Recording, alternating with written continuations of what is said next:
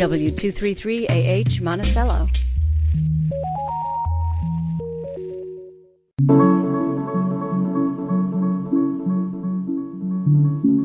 Live from Radio Catskills Studios in Liberty, New York, this is the local edition. I'm your host, Jason Dole. You may have noticed that a lot of people are sick. That's because there's a lot of things going around, including 3 respiratory viruses, a trifecta of viruses, RSV, flu, and a new strain of COVID. We talked to Dr. Jody Golidic coming up in the second half of the program. First off, let's start with the latest news from the Times-Union's Hudson Valley Bureau. Here's Managing Editor Philip Pantuso joining us once again on a Thursday evening. Philip, welcome back to the show. Good to be with you.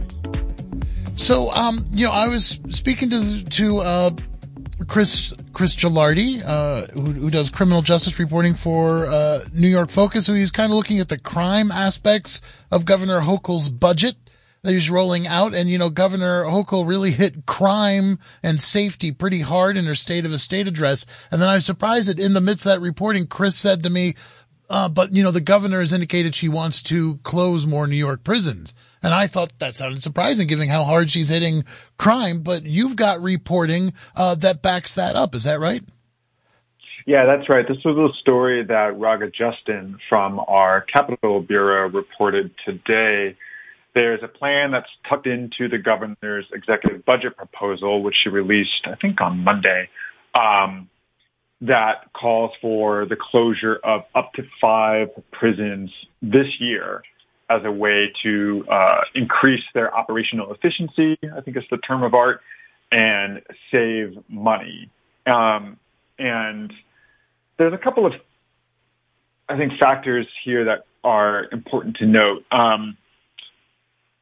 While, yes, she's talked a lot about crime, and while that has been a major issue for kind of all politicians over the past couple of years, the enrollment, the state prison population has been declining for years now, and it's down to something like 48,000 now, which is, I believe, it's been a 57% decrease since 1999, according to a state report that came out a couple of years ago. So that's down at this point by, nearly 60%.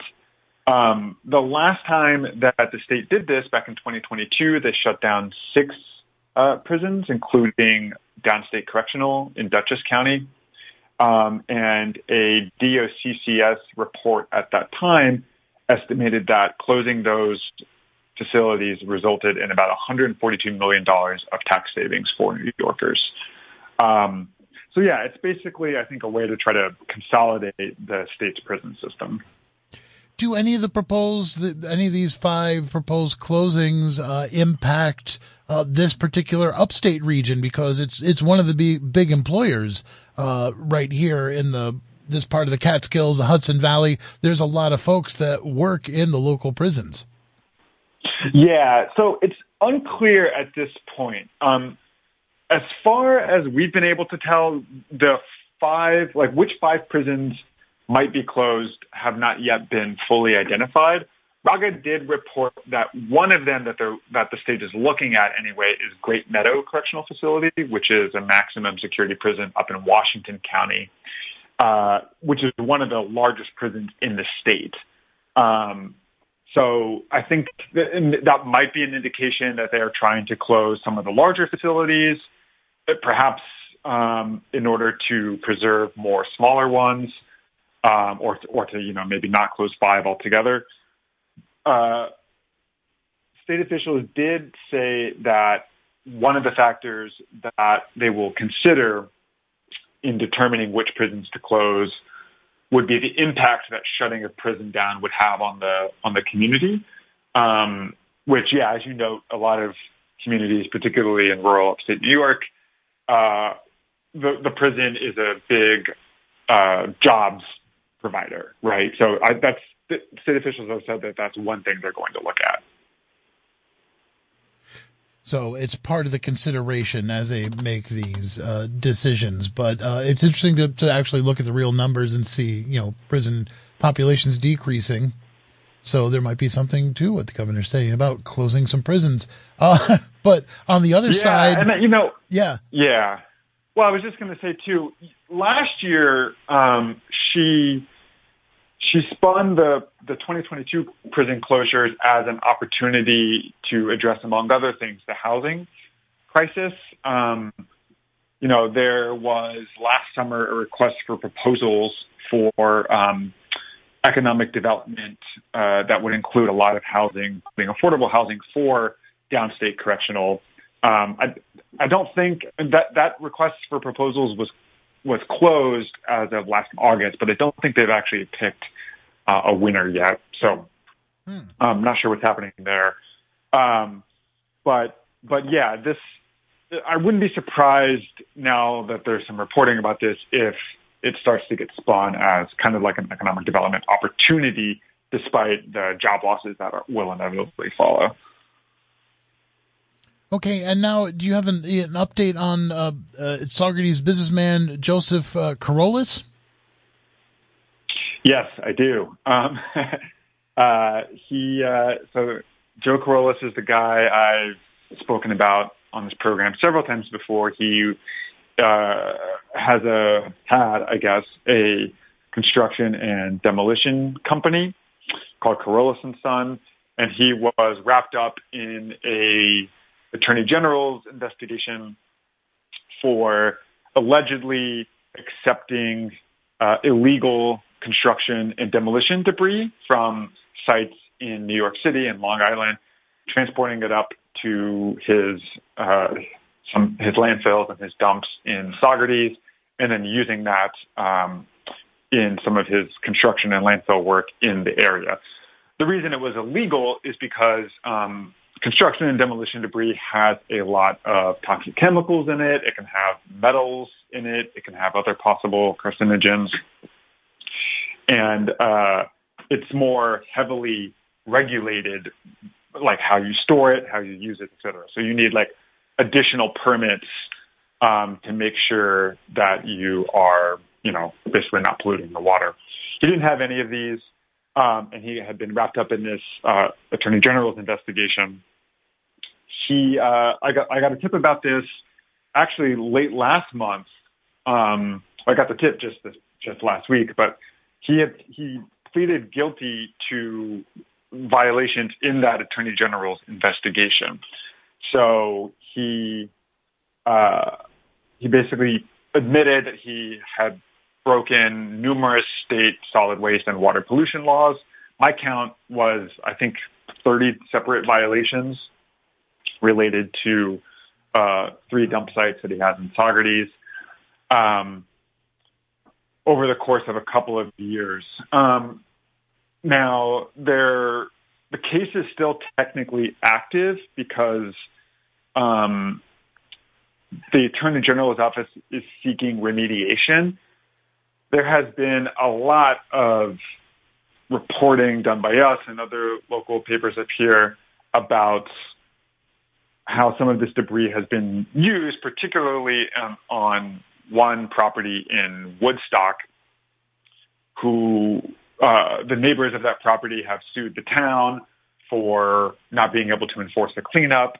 A lot of this construction and demolition debris that Carolus brought to this property in an attempt to level out the yard, which is what the homeowners wanted, has spilled into neighboring yards, is potentially threatening the water supply for the town of Woodstock. And there's been this whole mess that was a major issue in the town supervisor's race last year. Seems like nobody has been able to enforce cleanup action here. And so that's what the Attorney General's office is still trying to do, both with, I think, that site, but particularly his 3 dump sites in Saugerties. They're all along Route 212 between the towns of Saugerties and Woodstock. So there's, still something to be determined, I think, in this case. Yeah. And then, he is also, this is relevant, I guess, just in terms of the amount of legal uncertainty hanging over his head. He's currently behind bars, facing a manslaughter charge from last year, which is due to go to trial in March. Wow. Okay. So there's a lot going on there. Just real quick, is there any indication that the fact that he's pleading guilty, does that in any way help the potential cleanup efforts? It's hard to say. I think there's been no indication of that from the court filings. He's a hard man to reach currently due to the legal jeopardy that he's facing. I tried to get in touch with his lawyer, and they didn't give me a call back. Right. So we'll see. All right. And more investigations into potential wrongdoing. The FBI is getting involved with an Orange County investigation into whether contracts awarded to an IT company were illegally procured to enrich the company's founder. So my question is, why is Orange County investigating this, and why is now the FBI getting involved? Yeah, so this was a story that Lana Bellamy, who covers Orange County for us, has been reporting on for a couple of months now. There are some Orange County lawmakers who have questions about a contract and then several renewals of this contract that the county entered into for information technology services with a company called Star CIO.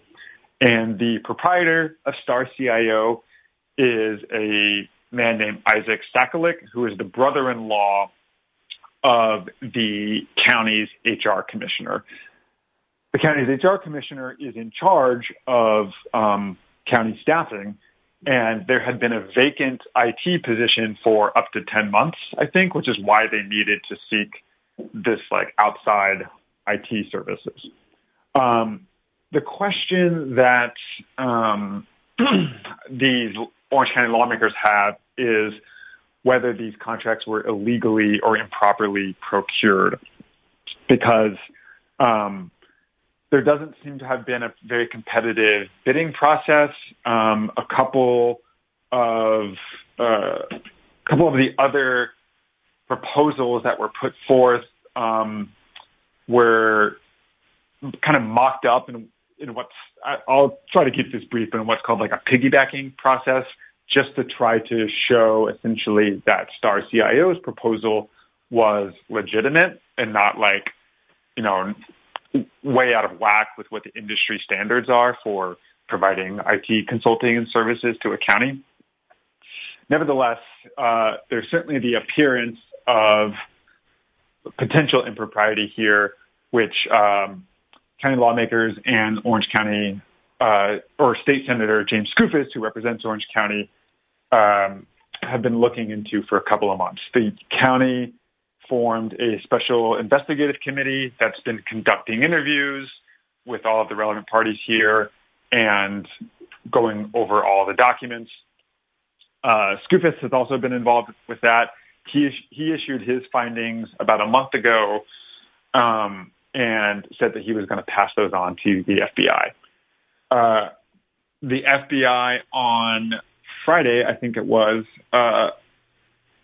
decided to get involved. So they served a subpoena to the county for documents related to these contracts, which the Orange County attorney, Rick Golden, told me was received by him, even though it's directly addressed to the county. And he said that they're going to fully comply with that request.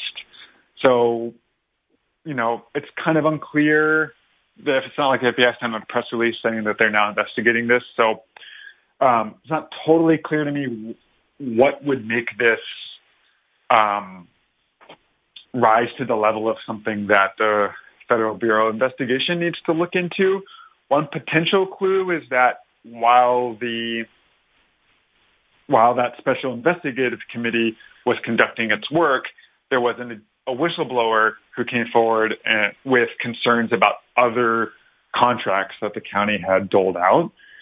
That investigative committee doesn't even know the identity of this whistleblower, and they've expanded their probe to look at these other contracts. That happened, I think, after Skoufis concluded his report, so it wouldn't have been in what was initially sent to the FBI. But it's possible that there's a bit more to this than we currently know. Wow. Okay, so this is something we may be revisiting in the future as more comes to light. For sure. And even if it turns out that this is the end of it, even if it turns out that these contracts were totally above board and fine, we'll be reporting on that either way. Like this, both the county and the FBI are continuing to look into this, so there's still more news to come. Yeah, and potentially not so good news for Orange County, but let's continue now. We've got about 3 minutes left with potentially good news in Orange County because Schunemunk State Park, which is not far from Storm Kings, kind of between Vales Gate and Woodbury, the Open Space Institute has purchased 169 acres to be added to the park. That sounds like good news.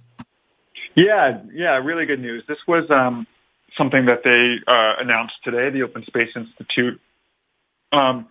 They purchased, these 169 acres, which are adjacent to two previous OSI purchases that total something like 1,100 acres overall. And all of that property is being transferred to New York State to be added to Schunemunk State Park. And one kind of cool thing about this is, two cool things. The first is that Open Space Institute said that this is going to protect some of the watershed for that feeds wells and other aspects of the Village of Woodbury's public drinking system, and an aquifer there in the Woodbury Creek corridor. And this area of the park these new acquisitions anyway, are right up by where a portion of the Highlands Trail, which is that very popular long hiking trail that goes through New Jersey and New York. There's a portion of that trail that's on a public road currently, and I guess has been kind of dangerous in the past. And this will allow the commission that oversees that trail to potentially reroute this dangerous portion through what is now protected state forest land, which they say would make it a lot safer for cyclists and hikers who use the Highlands Trail. All right, great. And in just 30 seconds, can you touch on this story? Because I heard the New York State Thruway's closed, man, or at least a small part of it. Yeah, small part. Yeah, this is probably news you can use. The Thruway Authority has been taking down this overpass that has been hit a bunch of times by cars in New Paltz. They closed the northbound lanes between exits 17 and 18 last weekend, and they're going to close the southbound lanes this weekend. So Saturday night, about 8 p.m., if you're driving on the Thruway, make sure you're already south of Newburgh. Otherwise, you're going to be rerouted and you're going to face major delays. You're going to be driving out of your area. All the stories that we've been talking about tonight are at timesunion.com. We've been talking to managing editor Philip Pantuso. Philip, thanks for being here with us. You got it. Take care. This is Radio Catskill. We're going to take a quick break. We'll be right back. Today on The Daily. Over the past few months, attacks by Houthi militants on global trade and the Western military, which once seemed like a dangerous sideshow to the war in Gaza, have become a full-blown crisis. I'm Michael Barbaro. That's Today on The Daily. From the New York Times. At 6:30 on Radio Catskill, right after the local edition. You're listening to The Local Edition, winner of Excellence in Broadcasting Awards from the New York State Broadcasters Association. Radio Catskill. Listen local.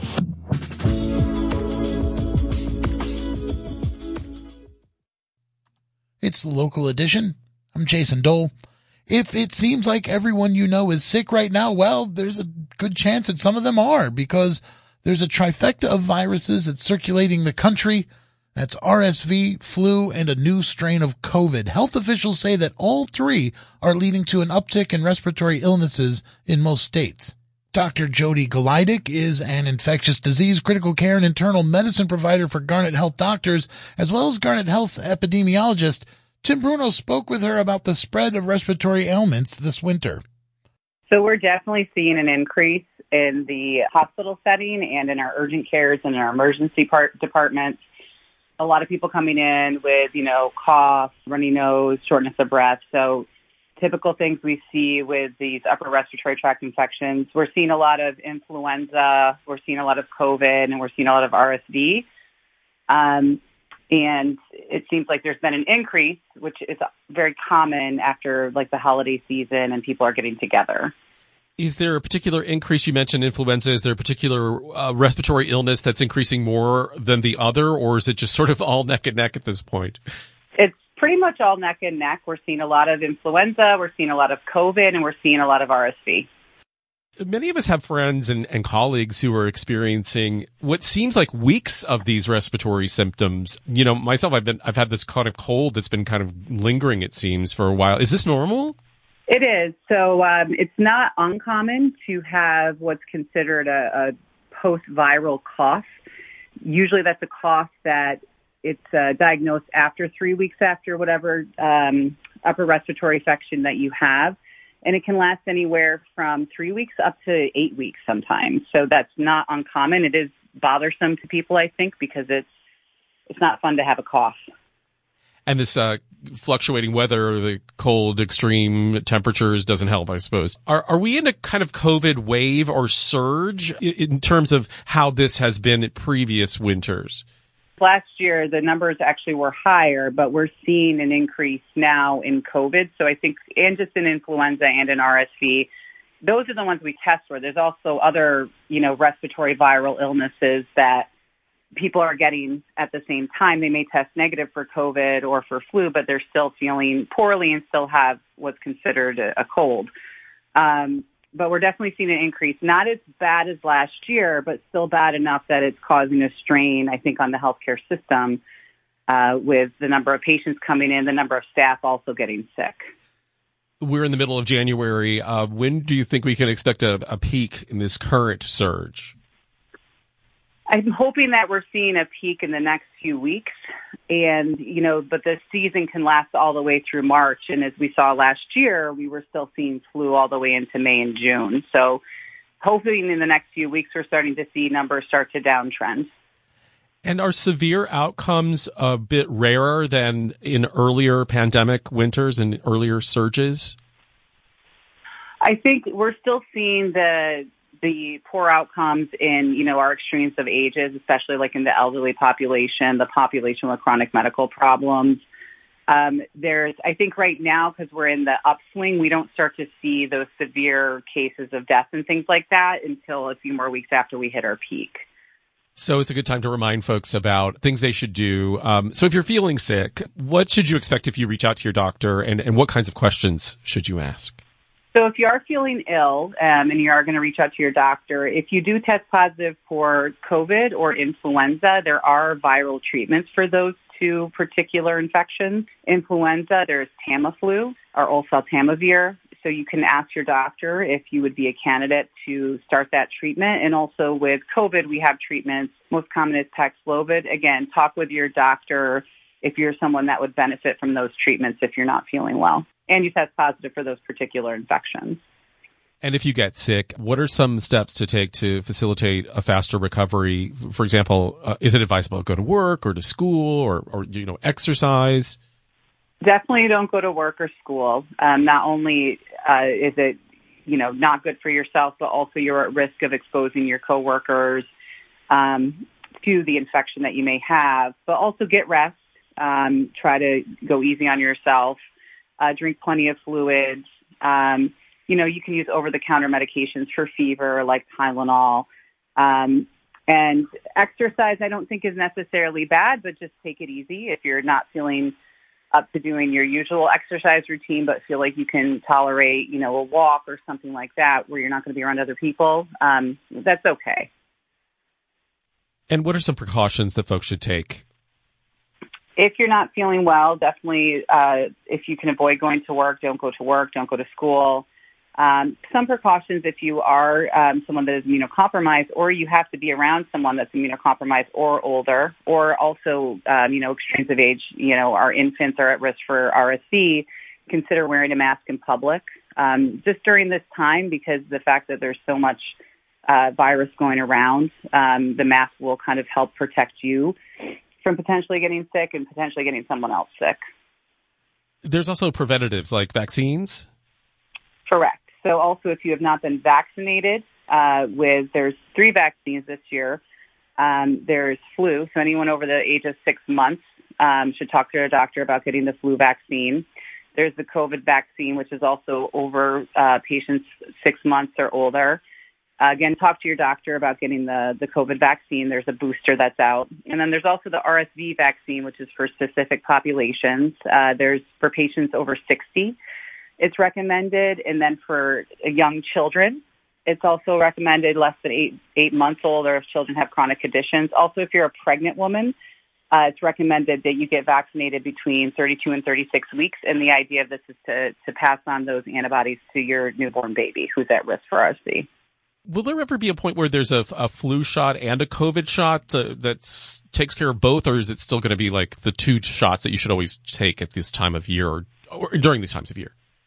Right now, the 2 shots, the mechanism is different, and so as of right now, it's still going to be 2 shots. I haven't seen anything in the literature of combining the shots at this point. So I think, for right now, expect 2 shots. As always, folks can get information about where to get shots and what the trends are. CDC has that. We actually have those maps and COVID vaccine locators on our website, too, wjffradio.org. Doctor, thank you so much for joining us and giving us the lay of the land when it comes to the respiratory ailments this winter. Thank you so much for having me. Dr. Jody Gleidick is Garnet Health's epidemiologist and an infectious disease, critical care, and internal medicine provider. And we should note, Garnet Health is a financial supporter of WJFF. Before we go tonight, money. Coins, specifically brand new coins that bear an iconic New Yorker's likeness. The United States Mint is celebrating the bicentennial of Harriet Tubman's birth with 3 commemorative coins. WRVO's Ava Pukach reports proceeds from the sales could bring millions to the Harriet Tubman home in Auburn, New York. The silver dollar coin shows Tubman's role as the conductor of the Underground Railroad, with the backside of the coin showing silhouettes crossing a bridge made of clasping hands as the North Star guides them to freedom. The half-dollar coin depicts Tubman's time serving in the Union Army during the Civil War, where she was the first woman to lead an expedition. And the $5 gold coin depicts Tubman's life living as a free woman for 54 years in Auburn, New York. Karen V. Hill is president and CEO of Harriet Tubman Home Incorporated. She says seeing Tubman on a coin was a, quote, moment for the ages. It allows us to further share Tubman's history in a way that would have taken us years otherwise, because everybody will have the opportunity to purchase a coin and to have it, ownership of that coin and passed down to future generations. Surcharges from the sale of the coin will be paid equally to Harriet Tubman Home Incorporated and National Underground Railroad Freedom Center. If all coins sell, each organization would receive $4.75 million. In Syracuse, I'm Ava Pukach for the New York Public News Network. Thank you, Ava, and the New York Public News Network for that report. That's it for the local edition. I've been your host, Jason Dole. Thank you so much for listening. Do keep listening on air and live streaming online at wjffradio.org. This is Radio Catskill.